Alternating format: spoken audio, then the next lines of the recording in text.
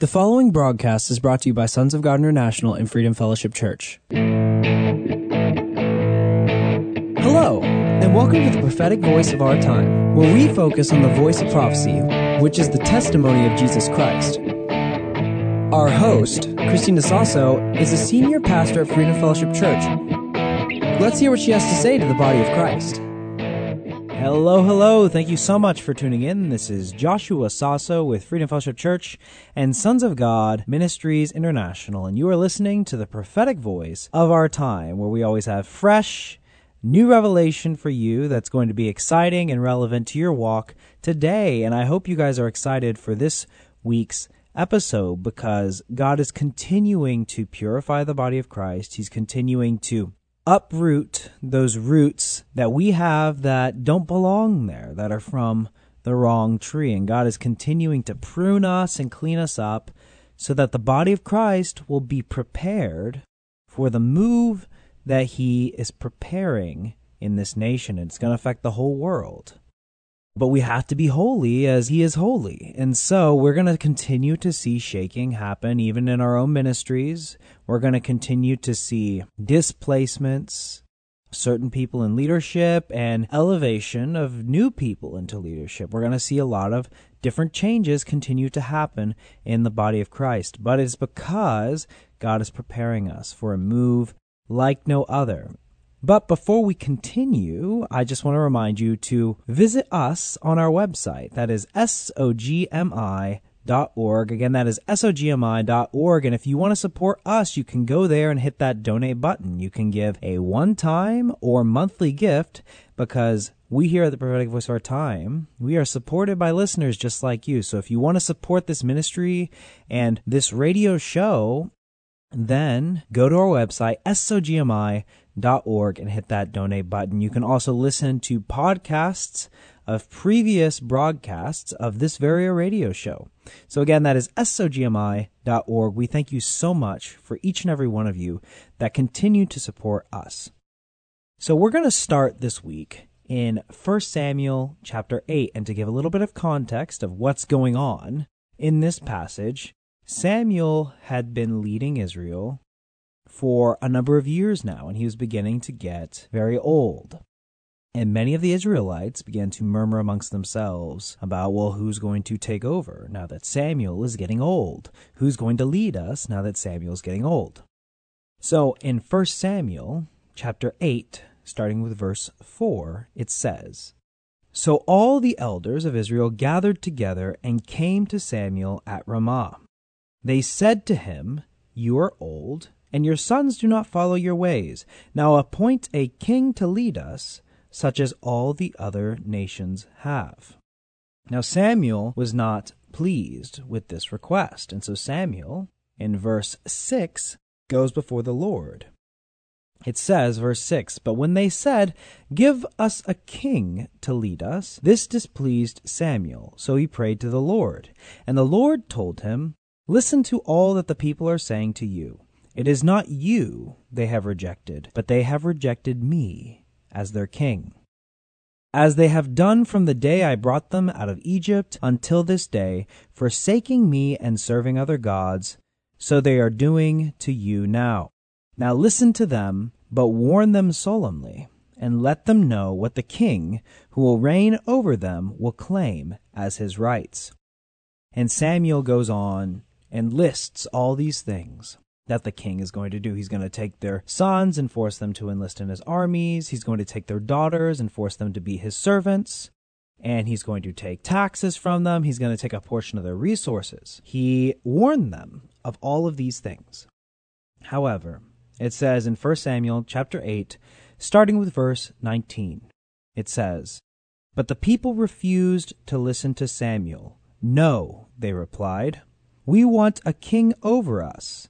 Then we will be like the other nations, with a king to lead us and to go out before us and fight our battles.'" In the New King James Version it says, "Nevertheless the people refused to obey the voice of Samuel, and they said, 'No, but we will have a king over us, that we may also be like all the nations, and that our king may judge us and go out before us and fight our battles.'" So in reading this passage, you can see that there's two reasons, essentially, why the Israelites wanted a king over them. The first was they wanted to be like the other nations. In other words, they wanted to be like the world. They wanted to adhere to the world system. They were the only nation that was not like that. They were set apart, and they decided they wanted to be like the world. The second reason they did this, and they asked for a king, is they wanted somebody who would judge them, as in settle disputes, who would go out before them on their behalf, and who would fight their battles for them. So you have to understand, this was an abdication of responsibility. Because before having a king, Samuel might declare a word of the Lord, but it was up to each individual person, whether they were going to obey the voice of God, whether they were going to hear or listen to God, right? Because what happened before there was a king? There were judges. And we're going to talk about this more, but essentially, the Israelites didn't want the burden of responsibility. They wanted somebody who would judge them, who would go out before them, and who would fight their battles for them. And the reason why is because it's easier. It's easier when you can assign responsibility to somebody else. It's easier when you can assign the blame to somebody else. And you see, this is what happened. All of the responsibility fell on the king. Notice, after Samuel appointed a king, when the Israelites had a righteous king, Israel prospered. And when the Israelites had a wicked king, Israel was downtrodden, and they suffered. See, all the responsibility, all the blame rested on a single person. And they chose that because they wanted to give up their own responsibility. And we have to think, okay, now what are some of the things that come with a king? There's a lot of baggage that comes with it. We know that the king institutes a lot of rigid structures. Royalty is above the common folk, and the common folk can never ascend to the level of the royal family, right? It's all linked to genealogies, it's all linked to your lineage. The only way a common person can ever ascend to the throne is if there is a violent revolution or somebody overthrows them. So there's a lot of man-made structures, and there's a lot of walls that limit the average person. But in exchange for that, you get security. You always know who to follow. You always know what rules you're allowed to do.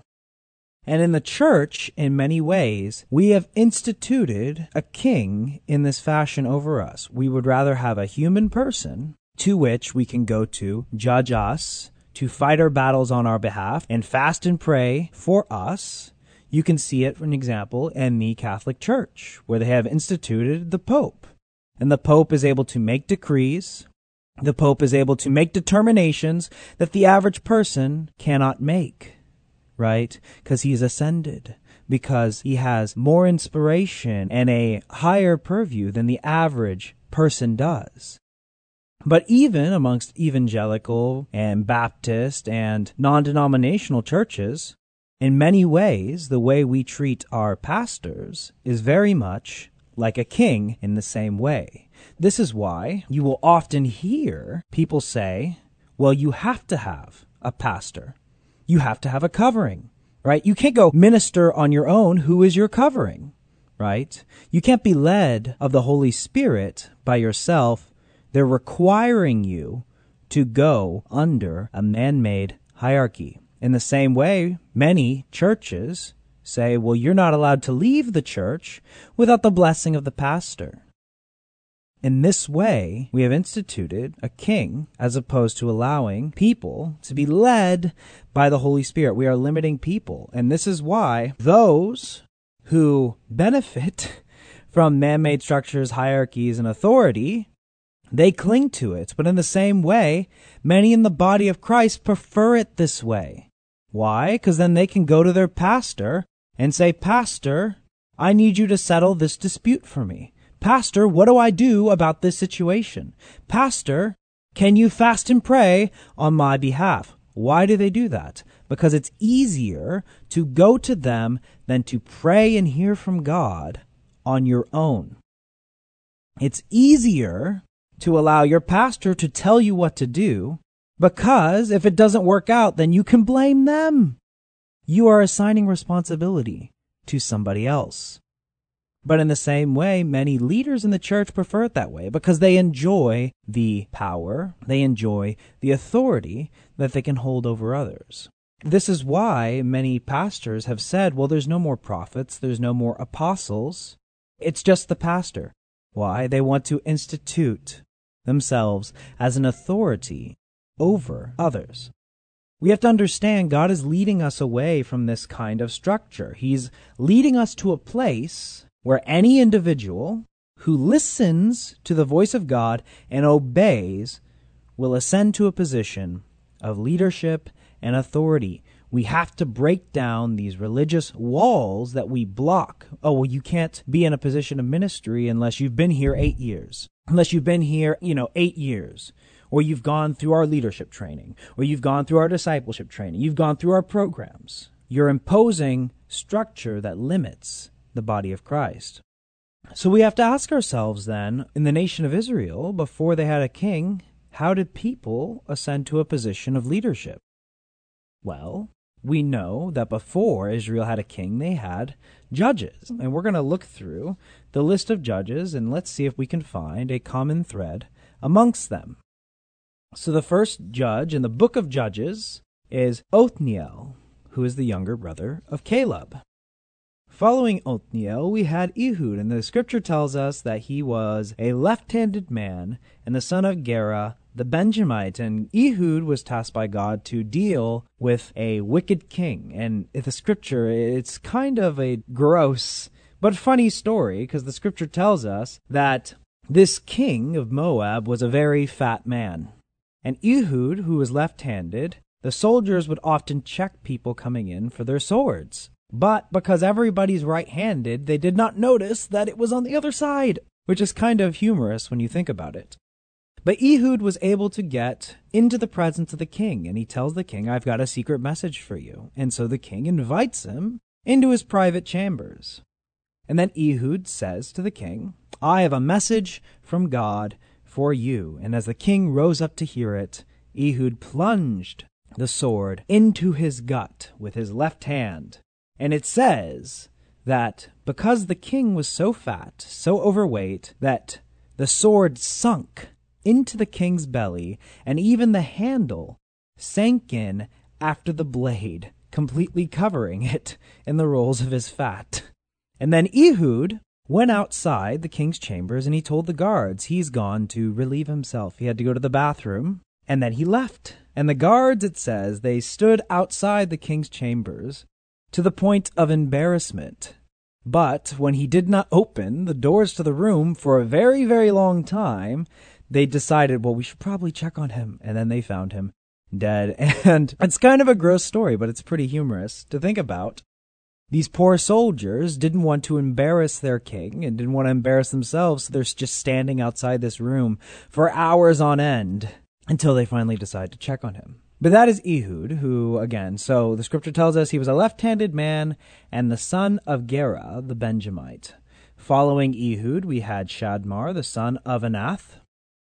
Following Shadmar, we had Deborah, who was a prophetess and the wife of Lapidoth. After Deborah, we had Gideon, who was the son of Joash, the Abiezrite. And it says in the scriptures, when the angel of the Lord appeared before Gideon, he said, The Lord is with you, mighty warrior. And he continued to tell him, Go in the strength that you have and save Israel out of the hand of Midian. Am I not sending you? And when Gideon heard this, he responded, he said, Pardon me, my lord, but how can I save Israel? My clan is the weakest in Manasseh, and I am the least in my family. So I want you to notice here, and we're going to continue to go down this list. So when there's a king instituted, your lineage matters, where you came from matters, even your wealth and status matters. Notice the judges, though, each of them have a different background, a different origin. There's even a woman judge. Can you believe that? Thousands and thousands of years ago. And here Gideon is saying, how can I save Israel? My clan is the weakest in this entire region, and I'm the lowest in my family. So here Gideon is the lowest of the low, being tasked to save Israel. Kind of interesting, don't you think? After Gideon, we had Tola, a man of Issachar, the son of Puah. After Tola, we had Jair of Gilead. After Jair, we had Jephthah, who was the illegitimate son of Gilead, who had him with a prostitute. And it says in the scriptures that Jephthah was driven out by his brothers because they said, well, you don't even have the same mother as us. You're an illegitimate son. So they chased him out from his own family. But despite this, God chose to use him to save Israel. After Jephthah, we had Ibzan of Bethlehem. Then we had Elon, the Zebulunite. Then we had Abdon of Hillel. And then we had Samson from Manoah. And after Samson, we had Samuel, who was just a boy when God called him. So we have to ask ourselves, who were the judges? Who were these people? They didn't have any special lineage. They didn't have any special family line. They weren't of noble stock. Even Samuel was just a boy when he was called by the Lord. Deborah was a woman in a time when women didn't have very many rights. Jephthah was the bastard son of Gilead. And Gideon was the lowest in his family, which was the weakest clan in the whole region. You see, so the judges didn't have any special privileges because of their family. They were regular, average, everyday people. And this is the interesting thing. However, even though they were average, everyday people, they would hear the voice of the Lord and they would act on it. And this is what we have to understand. Who were the judges? They were anybody that would hear the voice of God and act on it. And this is the kind of system that God is leading us to. We are getting rid of these man-made hierarchies. We're getting rid of all these rules and regulations that are limiting the body of Christ. And we're opening it up to anybody who will listen to the voice of God and will obey. They will reach a position of prominence and a position of leadership. I'm going to read us a passage from Isaiah, and we should take this as a prophetic word that's relevant even to now. This is Isaiah chapter 1, verse 24. It says, "Therefore the Lord says, the Lord of hosts, the mighty one of Israel, Ah, I will rid myself of my adversaries, and take vengeance on my enemies. I will turn my hand against you, and thoroughly purge away your dross, and take away all your alloy." That means he's removing our impurities. Verse 26, "I will restore your judges as at the first, and your counselors as at the beginning. Afterward you shall be called the city of righteousness, the faithful city. Zion shall be redeemed with justice, and her penitents with righteousness." You see, God is now in this season restoring the judges, just like at the beginning of the nation of Israel. That is the season he is leading us towards. And this is what we have to understand. It's going to be nameless, faceless people, regular people, just like you and me, but they're going to hear the voice of God, and they're going to obey. Now, I've been going through some old sermons and old messages and old prophetic words that have been released by this ministry over the years. And I came across this word from August 22nd, 2011. And I want you to listen to this word and reflect on it. And so this was a word that was released by Pastor Christina Sasso on August 22nd, 2011. It says, "I am restoring the judges as in the days of old, as I am a faithful God, not only for this nation, but for the nations of the earth, to bring forth the nations to the proper places of alignment and timing, including the nation of Israel. This is your beckoning, this is your calling. You are being summoned by the Holy Spirit to be those judges. And I am calling my people. This is the beginning and the time and the hour that my people will know that I am God. Remember Moses. He did not enter the promised land. He did not treat my word of instruction to him as holy before the nation of Israel. As much as I love him, I am a holy God. So hear me.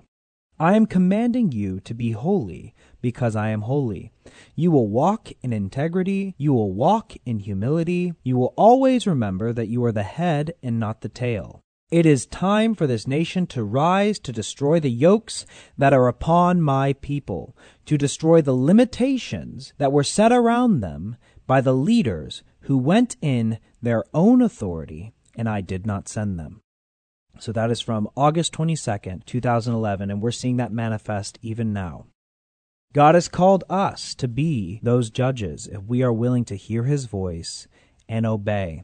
And God is going to continue to destroy those limitations that have been set up many times by our own spiritual leaders, those things that are limiting the body of Christ to keep them under control. But God is going to shake us. He's going to shake the foundations of our churches so that he can truly restore the judges as in the days of old. And if we do that, if we listen to the voice of God and act on what he's telling us, we're going to see the supernatural manifest in our lives. And I want to remind you, as that prophetic word said, Moses could not enter the promised land because he did not treat the instructions that God gave him as holy before the nation of Israel. God right now is removing the impurities that are in the body of Christ. He's removing all of those thorns, all those roots that don't belong in there. And we've been talking about this for weeks. God's going to continue to uproot any thorn, any weed, anything in our heart that does not belong, so that we can be made holy before him. We've got to deal with all these issues in the church, in the body of Christ. Because once we deal with all these issues in our own hearts, then we can become the answer. We can start to be the light that the world needs. We can be the answer that the world is looking for. And let me tell you, the world is absolutely looking for the truth. They don't even know what they're looking for. But out in the world, people are overrun with nihilism, depression, purposelessness. We have the answer, but we can't be the answer, and we can't point the way to Christ unless we resolve these issues in our heart. So, God is raising us up as judges, and the judges are going to be regular, everyday people that are willing to listen to the voice of God and obey. God is going to tear down the man-made hierarchies in our churches that don't belong, that are limiting the body of Christ. That's going to happen. And at the same time, God is continuing to remove any impurities that don't belong there so that he can move in the miraculous in our lives. And let me tell you, do you want to see God move in the miraculous? Because I do. I want to see God move in the miraculous and truly transform the people of this nation, truly transform this nation for generations to come. So I hope that you all receive and believe that word that I'm giving you today, because God is truly working in our lives. But I'm running out of time, so before I go, let me pray with you. So, dear Heavenly Father God, I thank you, God, that you truly are removing all the impurities out of our heart, God. I pray, God, that you would open up the spiritual eyes of each and every one of the listeners of this radio broadcast, God. Show us the dark parts of our hearts so that we can deal with them, God. And God, we will truly take responsibility. We will hear from you, and we will act on it, God. And we say, God, have your will, okay? It might be uncomfortable for us, God. It might be uncomfortable for some of the things going on in our lives, but let your will be done here on earth as it is in heaven. And God, we will pursue establishing your kingdom here on this earth, Lord, in Jesus' name. Amen. Well, thank you so much for tuning in. And again, if you enjoy this broadcast and you want to support us, you can go to our website, sogmi.org. Again, that is sogmi.org, and you can hit that donate button. We are supported by listeners just like you that decide, you know what, I want to give and support the prophetic voice of our time. And we are so grateful for each and every one of you that support us. But I am out of time for this week. So I'm Joshua Sasso with Freedom Fellowship Church and Sons of God Ministries International. You've been listening to the prophetic voice of our time. Thank you so much for tuning in. Until next time, God bless you. Thank you for listening. We all hope you were blessed by this message today. If you were, let us hear from you. If you wish to contact us or sow a seed, our phone number is 210-396-7891. And for Saturday's program, call us at 210-695-1630. Send all emails to sonsofgod@satx.rr.com and all letters to P.O. Box 1579, Lotus, Texas 78023. For more info, including service times and upcoming events, find us at www.sogmi.org. That's www.sogmi.org.